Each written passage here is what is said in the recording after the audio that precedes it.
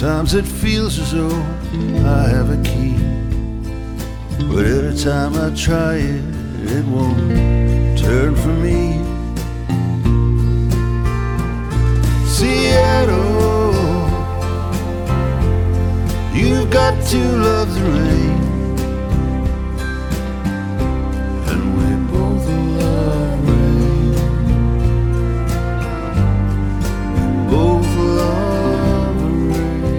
Good morning and welcome to episode 923 of Effectively Wild, the daily podcast from Baseball Prospectus, brought to you by the Play Index at Baseball Reference and our Patreon supporters.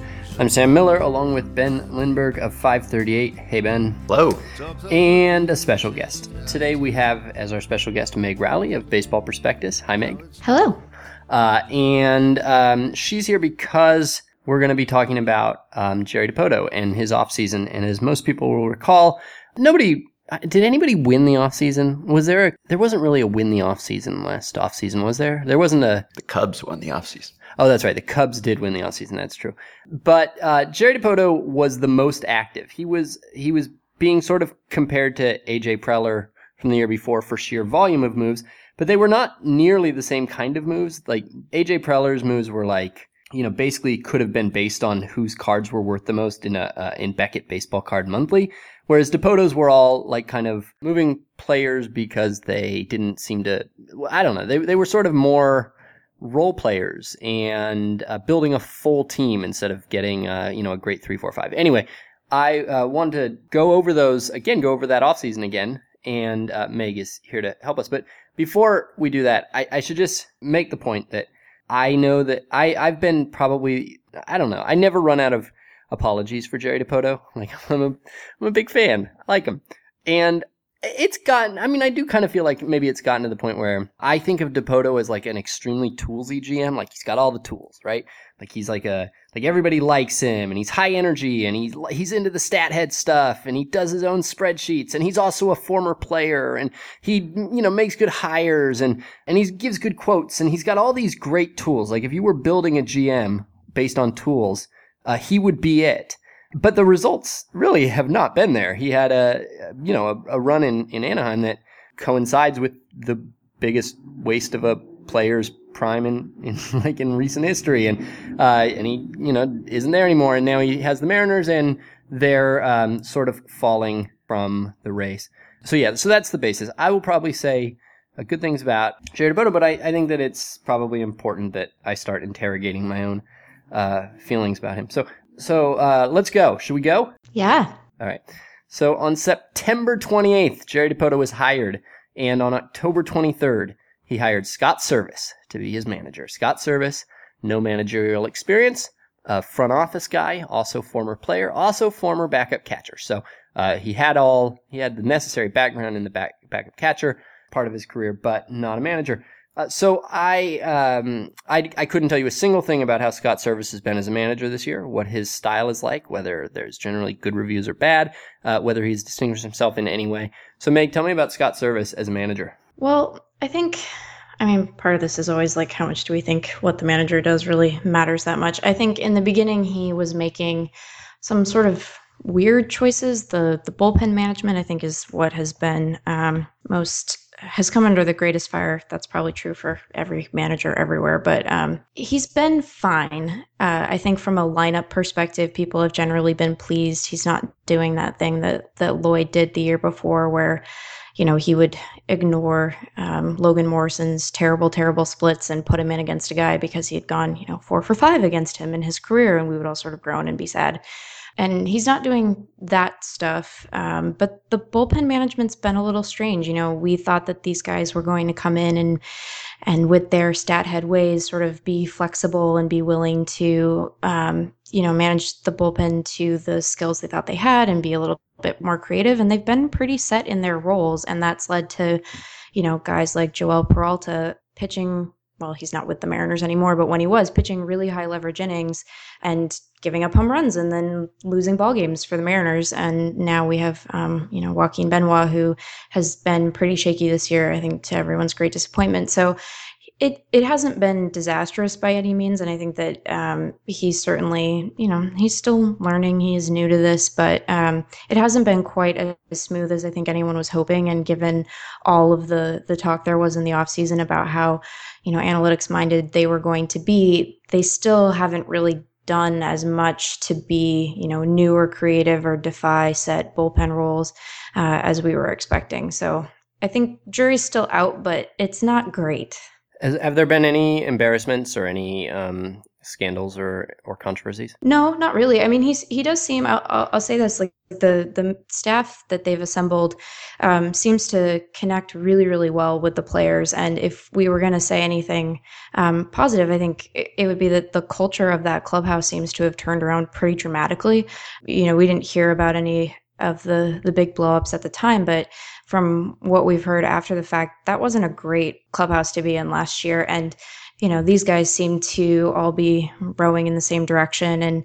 And they've been pretty successful, at least from an outsider's perspective, in getting the guys to buy into some of the advanced stat stuff. I think the addition of Manny Acta has really helped in that regard. So there hasn't been, the feel is good and the players seem to like him, and all of those, players are having a good time. Things we like to think about with managers are there, but some of the decisions have been sort of head scratchy.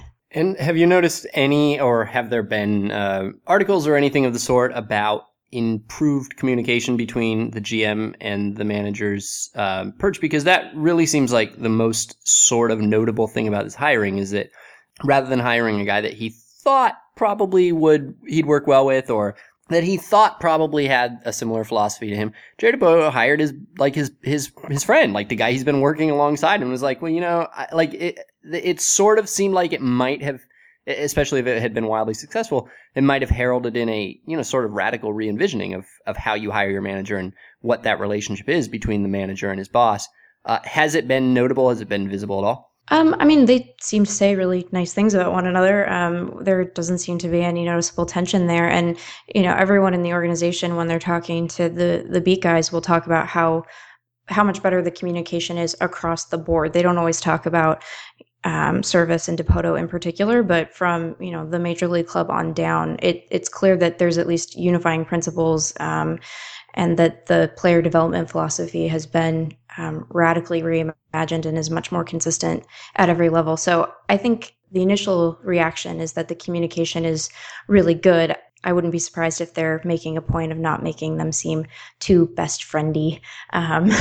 Yeah. But they seem to get along pretty well and say nice things about one another, which, for Dipoto must be a nice departure. Speaking of the player development philosophy, I think it was 3 days before he hired Service, he hired Andy McKay, who was the Rockies mental skills coach or peak performance coordinator, and that was kind of an even less conventional move. Mm-hmm. Have there been a lot of articles about how that has dramatically changed things or has improved the player pipeline? They haven't talked about McKay that much publicly, which I'm not as surprised by, given kind of how he was brought in as like this mental skills guy. And I don't know, I think they kind of want to see results on the field before they start heralding that too much. But I mean, if wins were an indication, the system is certainly performing much better than it has in the last couple of years. And you're getting players like, Tyler O'Neill was a participant in the futures game for the Mariners, and he has talked a lot about how, they came in with this control the zone philosophy and they want to reduce strikeouts. And you look across their minor league system last year and you had crazy strikeout rates and just really poor plate discipline. And that was sort of looking like it was going to torpedo the careers of a lot of guys. And a lot of that has started to turn around. And I think some of that credit certainly goes to McKay, but he's sort of puppeting behind the scenes, except when he tweets every now and again. So what does he tweet? Oh, just that he's always so proud of his guys when they do well. It's one of those. Yeah, okay. But I mean, he seems to... One of those guys who's proud of his guys when they do. I hate those guys. I know. Those jerks. Last thing on Service. If he Freaky Friday'd with Walt Weiss tomorrow, how long would it take before you noticed? Would you ever notice? I don't know. Yeah. Now I'm going to look at that every time I watch a Mariners game and wonder if they've switched. Yeah. I don't know. Can I get back to them? Yeah, sure. No.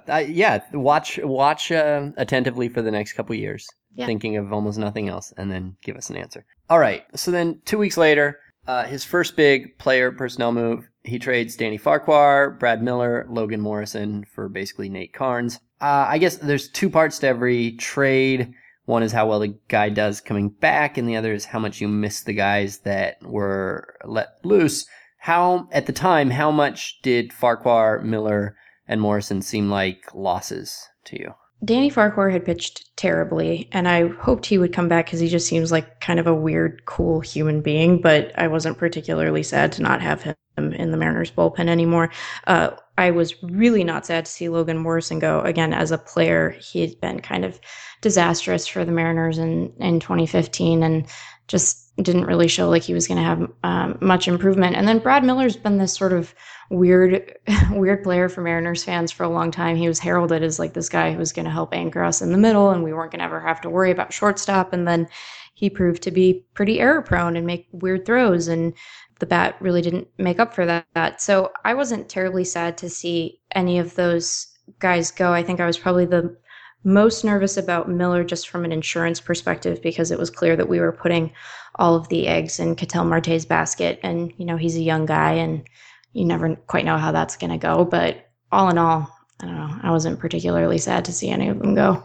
And how happy have you been to have Carnes? He is a guy who is not currently on the DL, so that's a point in his favor, but he also hasn't pitched very well. He also, though, does strike a lot of guys out, which will lead people to think that he's on the cusp for longer than he might actually be on the cusp. Does he feel like he's on the cusp? Well, he's not on the DL, but he is in the bullpen right now, so that is a partial answer to your question. I mean, he flashed well in the beginning, and the first two times through the order, he always looks great. I mean, the fastball is really good. His curveball, when it's on, is kind of devastating and a really fun pitch to watch, but like clockwork, the third time through the order, every time he'd fall apart, he'd start getting BABIP'd a little bit and then, walk a guy and then give up a home run, and suddenly you're wondering what happened to the lead that you had. So he hadn't pitched particularly well over the last month. He was doing better in the bullpen, and I think their hope is that he'll kind of get sharpened up there and come back to the rotation if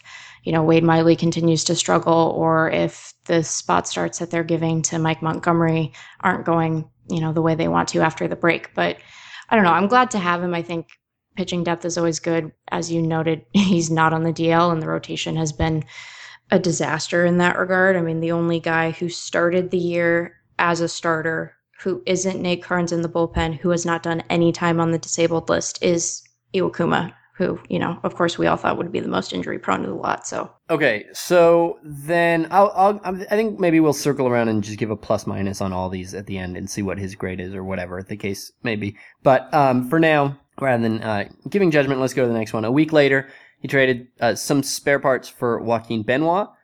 Benoit was one of really one of the very few truly elite relievers in baseball over the previous 3 years, maybe even 5 years. And the most sort of notable thing about acquiring him was how quickly they said he wasn't going to close, which felt weird because he has closed in the past, and he certainly has been as good as most teams' closers over the recent years. And the Mariners at the time didn't have a closer, and so it was kind of weird that they proactively ruled that out. But then, lo and behold, he's been both injured and bad. Injured a little bit, right? And then also generally bad. And so is there anything that, like, beyond relievers that you can say about Joaquin Benoit being terrible? I mean, it's mostly relievers. I think he's probably been, I don't want to speculate, but I will irresponsibly, in fact, speculate that he has probably been more hurt for longer than we knew. He was dinged up a little bit in spring training, and then he went on the DL not long after the season started. So I think he might have some lingering stuff from that. Hopefully he'll be able to regain form, but he's like that really terrible reliever combination of bad, home run prone and really slow between pitches right now. So he is not endearing himself to the Mariners fan base by any means.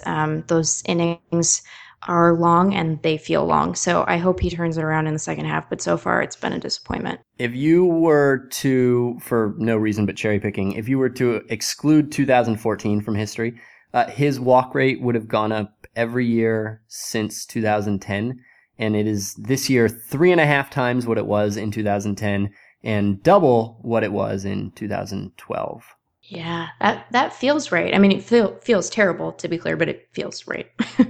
Did Dipoto say anything when he was building this bullpen about wanting guys with different looks? That was one of the things that always fascinated me about his tenure in Anaheim, when he seemed to want to collect one of every kind of reliever. Like he wanted a side armor from the right side and a side armor from the left side and an over-the-top guy and a submariner, and he just wanted everything because he seemed to believe, and maybe he had something to back this up, that when you would bring in someone and then bring in someone who looked completely different, it would disorient the batters. Did he do that more so than most teams do you think? I think he did. I think that it appears to be part of the plan, at least for the bullpen construction. The problem that he ran into with that is that you probably still need some guys who can throw pretty hard, and he didn't have them because of injury for a while. So Tony Zych was sort of the hardest throwing guy we had. He had a really good fastball, and then he got hurt and went on the disabled list. And until they called up Edwin Diaz, they really didn't have that like devastating heater guy. So he collected a lot of different things, but then the differences sort of all merged together when some of the more traditional reliever types got filtered out because of injuries. So then you just had this band of misfits where you're sort of wondering when the other shoe was going to drop, and June ended up being that time. Right. All right. 4 days later, I think the first sort of trade that everybody kind of universally praised was trading Tom Wilhelmsen, James Jones, and Patrick Kivlahan? Is that his name? Patrick. Okay. For Leonys Martin. And Martin was a poor hitter, but an elite defender, according to pretty much all metrics, when they acquired him. And this year, the metrics say he's okay. And he still doesn't hit much. So I don't know how disappointing he is. I suppose in comparison to what they gave up, he doesn't really have to do much. Tom Wilhelmsen is back with the Mariners even after. So is Patrick Kivlahan. Well, there you go. That's a pretty good strategy. Yeah, they essentially got Leonys Martin and his elite arm in center field for James Jones. Ben, have I ever told the story on this podcast about my friend in the 1990 Leaf, John Olerud? It sounds sort of familiar, but I don't know if it was on the podcast, so go ahead. This card had a crease right down the middle that you could only see from a certain angle, and so he traded it like 30 times, and then as soon as he traded it, he'd be like, well, I never thought I'd get rid of that card because of that crease, and then the guy'd be all mad and go, I'll give you something cheap if you want to, and then he'd get it back. It was like his... it was like his golden fantastic. goose. All right. So anyway, Martin, good or bad at baseball? So I think good-ish. I mean, I think as will happen when you're a fan of a team and you only see their defense on the broadcast, like I think his defense in center field has been pretty good, or it feels like it's been pretty good, which probably is an indication that it's less good than I think. The arm is crazy. I mean, that much I will say. His arm is insane, and every now and again a runner will forget about that and just look completely silly, and that part is fun, especially when you've had, well, for example, James Jones in center field as a Mariners fan. So I think he's been disappointing of late. He was really on a tear before he went on the disabled list with a tight hamstring. He was suddenly a power hitter, which he's never been before. He has 11 home runs on the year. So he was sort of rediscovering or discovering anew this great new swing, and he was making everyone feel good by saying that Edgar helped him find it. And then he went on the DL, and he has given back all of those gains. He is still sort of in the leadoff spot, and the speed still plays, but it looked like it was going to be this sort of revelation, this great, amazing trade. And I think on balance, it probably still swings in the Mariners' favor, but it hasn't looked as fun and shiny the last couple weeks as it did before he went on the disabled list. So fans of every team will at some point say, talking about their team's prospects, 2 or 3 years down the line, they'll go, well, we've got, and then they'll name 4 players, and they'll go, that's a pretty good core. We could win with a core like that. Is Martin good enough to be in a core? He might be good enough for the Mariners to be in a core. I mean, if you look at the outfield prospects, well, if you look at any of the prospects in the Mariners system, I mean, that cupboard is pretty close to bare. So I think that he's, at least from a defensive perspective, if he continues to play like he is, he's at least good enough for the next couple of years until Dipoto can sort of replant the farm. But no, I mean, the bat's never going to be elite, and at some point the speed will go, and then you're looking at a guy who has a really good arm, but probably isn't good enough for center field. But I think that's probably a ways down the road. And as I said, right now they got him for James Jones, so I think they'll roll with that. All right. So then 7 days later, 1 week later, he goes and re-signs, well, for him re-signs, for the Mariners just signed Chris Iannetta, who started out really hot, had a bunch of home runs, and over the last 61 games has hit 206, 290, 328. It's like double the OPS of the 2015 Mariners, for what it's worth. Double the OPS? Double? Probably. Sam, it was really bad. It was really, really bad. So he's got a thing for Chris Iannetta. Does it feel like a like an illness right now? Does it feel pathological? Well, I mean, it's so at least at the beginning of the year, it felt like it was better than, or it seemed better than, forcing Mike Zunino to go through another tour of terror at the major league level that he clearly wasn't ready for. I mean, I don't know. I think Iannetta is a perfectly fine placeholder. Hopefully the bat improves a little bit. It was good enough for a minute there. I think you have to think about how bad the catcher situation was for the Mariners last year to truly appreciate how this can seem like an upgrade. I mean, I am a Mike Zunino apologist. His framing is wonderful. I will always have a weird affection for him, but he was a 3-pitch strikeout guy a lot of the time last year, and Chris Iannetta is not that. So if nothing else, he at least, will work the count like a professional hitter would. But they've talked about how he definitely needs more days off. Steve Clevenger, who was the backup, is on the 60-day DL, I think, at this point with a broken hand. He took a foul ball off his hand and now has like 3 screws in his hand, which sounds terrible. So I wouldn't be surprised if we see more of Mike Zunino in the second half, just so that they can get someone competent from a defensive perspective up there and hope that the gains that he has made in AAA kind of stick. But it's better than it was, which is an indication of how bad it was last year. But given what was available on the catcher market, it's probably fine. I will say it feels like the Mariners give up at least 2 stolen bases every game. I know it's not quite that bad, but they are not holding runners on, and Iannetta's arm is not a small part of that. I mean, part of it is, the pitchers that the Mariners have on staff, but it hasn't really cost them terribly yet. But at some point, you imagine it'll come back and bite them. He can't hold anyone on. Their pitchers don't help, and at some point, it's going to cost them, probably against the Astros, if I had to hazard a guess. Iannetta's framing has totally tanked, as I'm sure that you know, because I know you check framing stats more often than anyone. And he was like the framing success story last season, because he had always been terrible at it, and then he devoted himself to getting better at it, and he did, and he was good according to all the stats, and now he is the worst in the major leagues again. So. Yeah.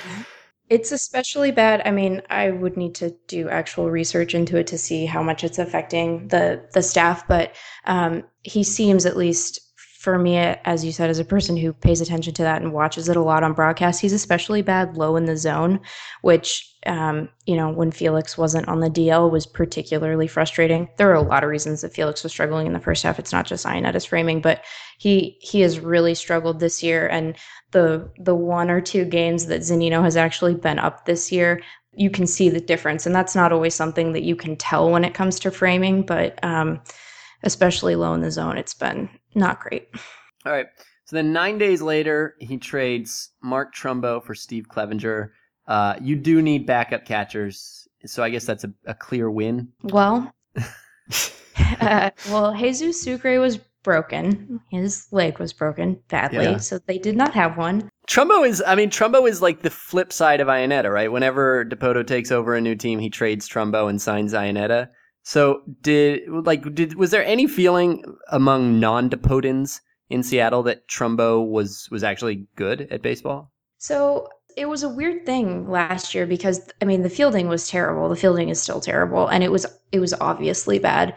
But apart from the first month that he was on the Mariners, he actually was hitting pretty well.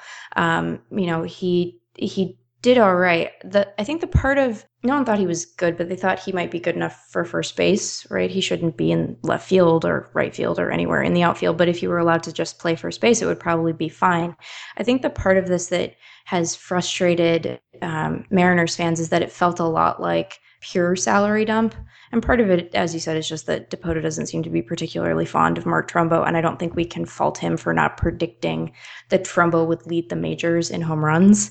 But it felt an awful lot like they were just trying to get out from under the $9 million that he was likely going to be due in arbitration, which, is a decision that all teams make all the time, but it just didn't feel like it was motivated as much by the player as it was him being told he couldn't spend that money. Okay, so then the day after that, by the way, would Trumbo have a place? Trumbo, yeah, he would have a place on this team. Because the thing about Trumbo is that even if you love him, you still have to either have a place for him or do something that you're likely to regret, which the Orioles have chosen to do. They've chosen to let him hold a glove, even though they know that there are days they're going to regret him. But the Mariners actually could have used him. They had spots for him.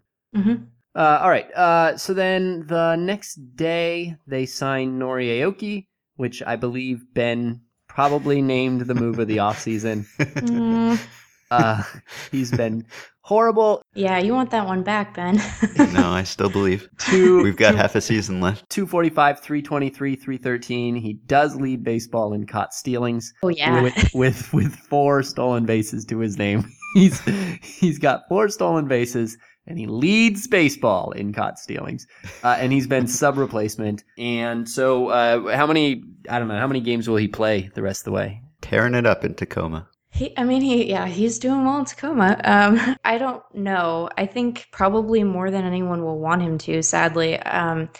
We can talk about how active we think the Mariners will be at the deadline. I know you guys talked about that yesterday, but I don't know that they have a lot of better options for left field. They've been trotting out, Sean O'Malley and Daniel Robertson and, dudes of that ilk. And I don't think that anyone wants to see them in full-time service sort of to relieve the Gutierrez and Seth Smith platoon. So I think we probably will see him again, but they made a point of calling up Daniel Robertson and letting him start games that mattered for the team going into the break. And they left Nori down there. So I don't know how he might not be in the good graces of the organization right now. The caught stealings, they're like really bad caught stealings. They're not just you're out by a little bit. You're out by like 1.5 feet and you wonder what they ever saw kind of caught stealing. So it's been a rough go. 4 days later, Roenis Elias and Carson Smith for Wade Miley. Elias has done his part by basically torching his entire career. And Carson Smith has done his part by getting injured almost immediately and hardly pitching at all. But Wade Miley has also been quite bad. He's got an ERA of about 5.5. Also, though, not on the DL. So is he bringing anything to this team? And did you...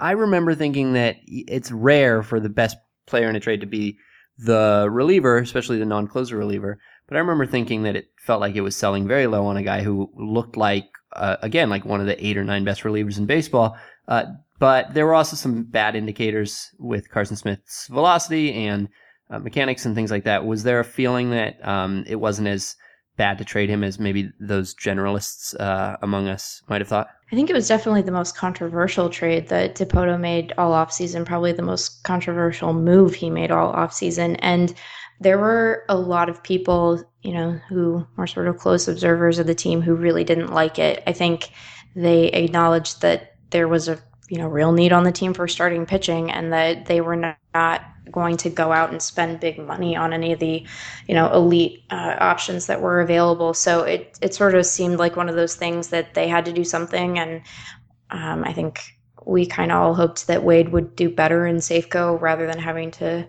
pitch in Fenway and, maybe like things would improve and it would be fine. And he's had a couple starts that were good. He actually did do some time on the DL because he's a Mariner starter. But he has not looked particularly sharp since he came back. He's a warm body, and I think he's still probably a fine back of the rotation guy sometimes, but I would prefer it be someone else. And, it might end up being Mike Montgomery. So if the Mariners somehow make the playoffs, Miley is not starting a game, correct? I can't. not unless something catastrophic happens. So I think if you trade anybody, any real ball player for a starter, and he can't start a postseason game for you, that you lost the trade. I think. Yeah. All right. 2 days later, he trades some spare parts for Adam Lind, who's I watch Baseball Tonight for the home runs every night, and I don't think I've heard Adam Lind's name very often, so he must not be doing very well. Weirdly, he has like 13 home runs. My dumb joke. I'm sorry. Failed on but you're not wrong that he hasn't been playing particularly well, if that makes you feel better. I mean, he has a .261 on base percentage. Yeah, like his slash line is a disaster. I don't know, he's fielding an okay first base. It's weird. It's a weird thing. Because he has done so much better over the course of his career, and I don't mean like 4 years ago. I mean like last year, and the year before, and the year before. Three straight really good years. Yeah, so you would think, that he seemed like such a good, common sense, reasonable acquisition at the time, right? Like we knew that we needed a starting first baseman because Logan Morrison plays for Tampa now, and he's done so well, and the power numbers are good, and I thought that would be able to sort of shield him from some of the Safeco effect stuff, and it hasn't been good. He's been hitting better of late, so the announcers for the team are doing that thing that announcers always do going into the All-Star break where they say, we think Adam Lind's going to heat up in the second half, and he's ready to go on a tear, and I hope he does, because it's been a real mess, and he's not making much of a case to split playing time from Dae-Ho Lee if his last month does not carry forward into the second half. 5 days later, he signed Steve Cishek because Joaquin Benoit is nobody's idea of a closer, and Cishek, has an okay ERA for a closer, a decent closer ERA, but not a great one. Saved his first 9 games, and then apologies for going to saves and blown saves, but has blown 5 in the last 2 months. And even that, it's hard to know how much that means. And so I will use what I consider better data. The other day when he was facing the Royals with like a 1 or a 2 run, I think a 1 run lead in the 9th, the Mariners broadcasters just didn't seem that confident. Like when he came in, they were talking about the blown saves, and you don't normally expect that from the home team broadcast when the closer comes in to nail one down. So there's a feeling, it seems to me, that Steve Cishek is shaky. Yeah, I think that sense, at least over the last month, has been an accurate one. I mean, the problem that he has had is that he's been home run prone, and the Mariners have played a lot of 1-run games this season generally, but in the last month or two in particular. And so it's proven to be pretty problematic that he can't seem to not give up a home run. I think that he is falling victim a little bit to that thing that all fan bases do, which is that hardly any of them actually like their closer and think that he is worse than he is. But it'll definitely be something to watch. I think he's still an effective reliever, but if they can think maybe a little more creatively about his usage, I wouldn't necessarily hate seeing him in lower leverage situations, but I don't know who the better option is on this team right now, unless you want to press Edwin Diaz into the closer role, which seems like a pretty risky thing to do. So I don't know. He's better than 2015 Fernando Rodney. He's much worse than 2016 Fernando Rodney. So he's a closer. All right. Iwakuma, I don't even know how to assess Iwakuma. Another team literally signed him, and then he ended up a Mariner, and it's okay. And they announced it at the Mariners staff Christmas party. Jerry Dipoto came out at the Christmas party and announced to all the team employees that they had managed their way back into Hisashi Iwakuma, and it was sort of this great moment. And then he's had this very weird kind of up and down season. So yeah, I think not quite knowing how to assess him is fair. He's definitely not been as sharp as he has been in prior years. He was never going to overwhelm you with his fastball, and he's just not been as careful or able to command the zone as we've seen from him in years past. So I don't quite know. He's also been really important to this pitching staff because he hasn't been on the DL. He's making all his starts, and he's been one of the only guys in the last month who's been able to go deep into games. I mean, we've had, as fans, this experience of knowing that our starters that are probably, or the team starters are not going to go that deep into the game, and Kuma manages to, throw 7 most of the time. So, I mean, I'm glad he's here as a fan.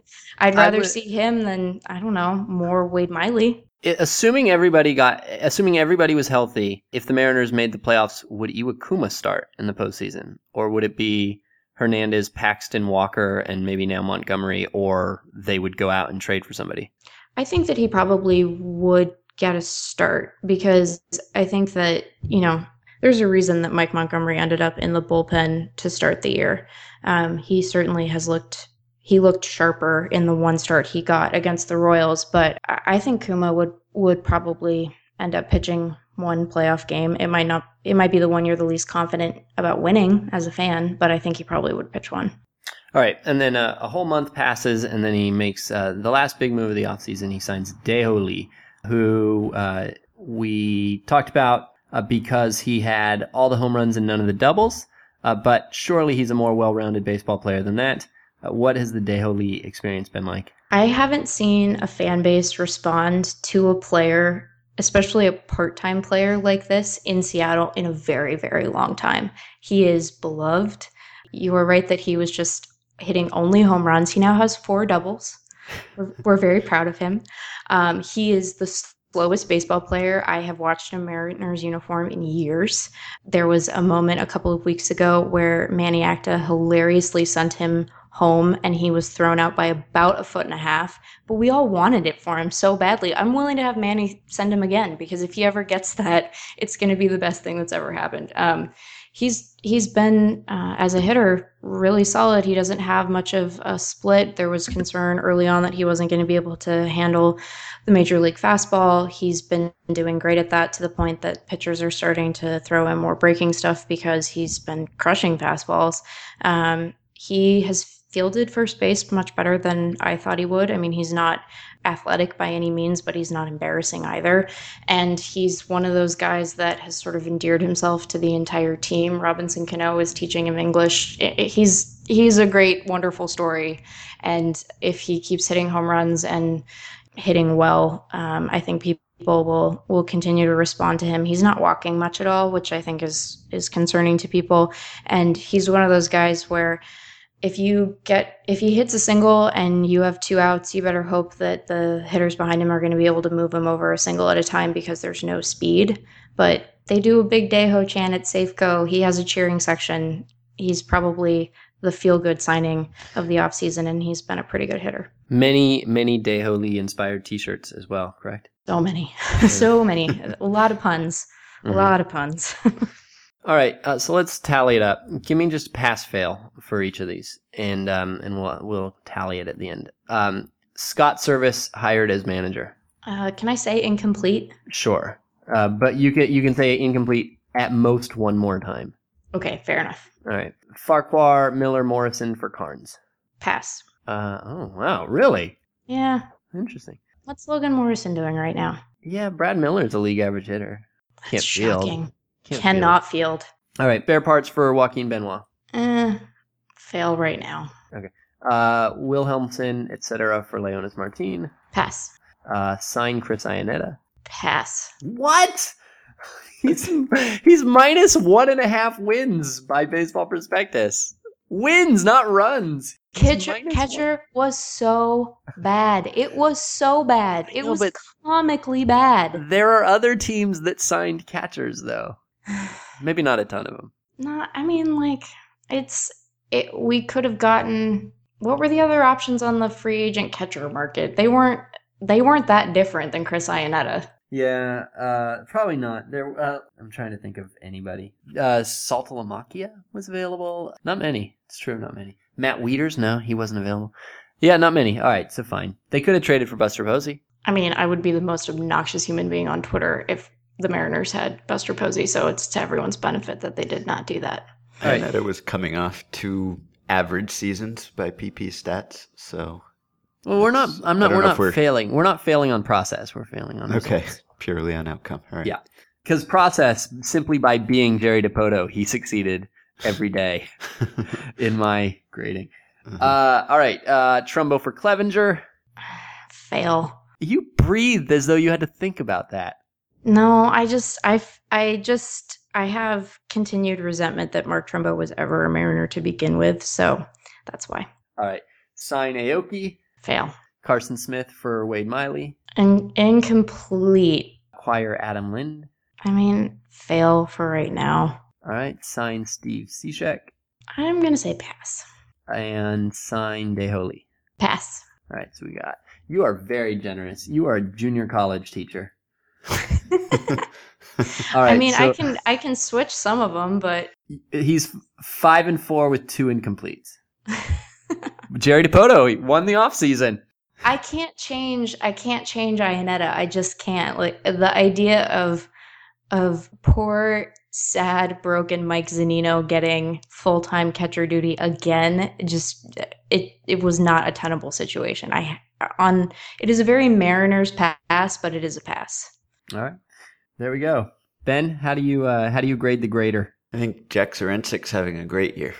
He really is. I mean, like, you look at the Mariners, and they're a pretty good team because of a lot of Jack Zurincic moves. Like, Montgomery was a Zurincic move, and Cano is killing, Seager, and Cruz is killing, and I was talking about this with Dubuque. We were wondering if we have to maybe look back with less anger because there are really good pieces here, and some of them are on deals that are actually, with the exception of Cano, not really stupid. So maybe we were a little harsh. Maybe.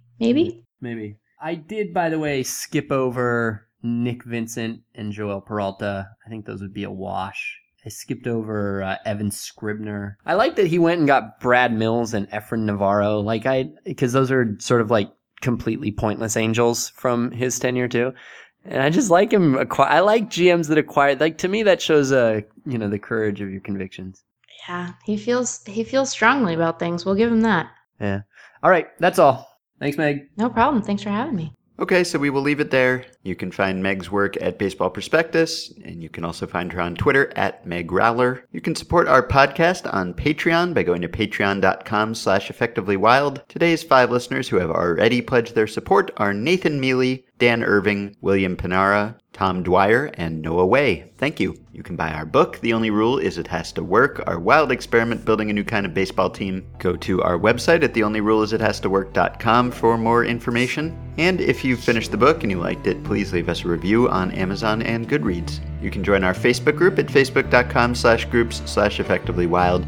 And you can rate and review and subscribe to the show on iTunes. Get the discounted price of $30 on a 1-year subscription to the Play Index by going to baseballreference.com and using the coupon code BP. You can email us. We'll be doing an email show tomorrow, so send us your questions at podcast@baseballprospectus.com or by messaging us through Patreon. We will be back then. But I still want to know where Mariners way went wrong. And on the same year, we played the same song. Every single home run was Berman being like, maybe it'll go 500 feet. And it's like, maybe you shouldn't have a job anymore. We all have questions. Sorry, I just can't with him anymore. Feeling sassy, I guess. Let's talk about the Mariners then.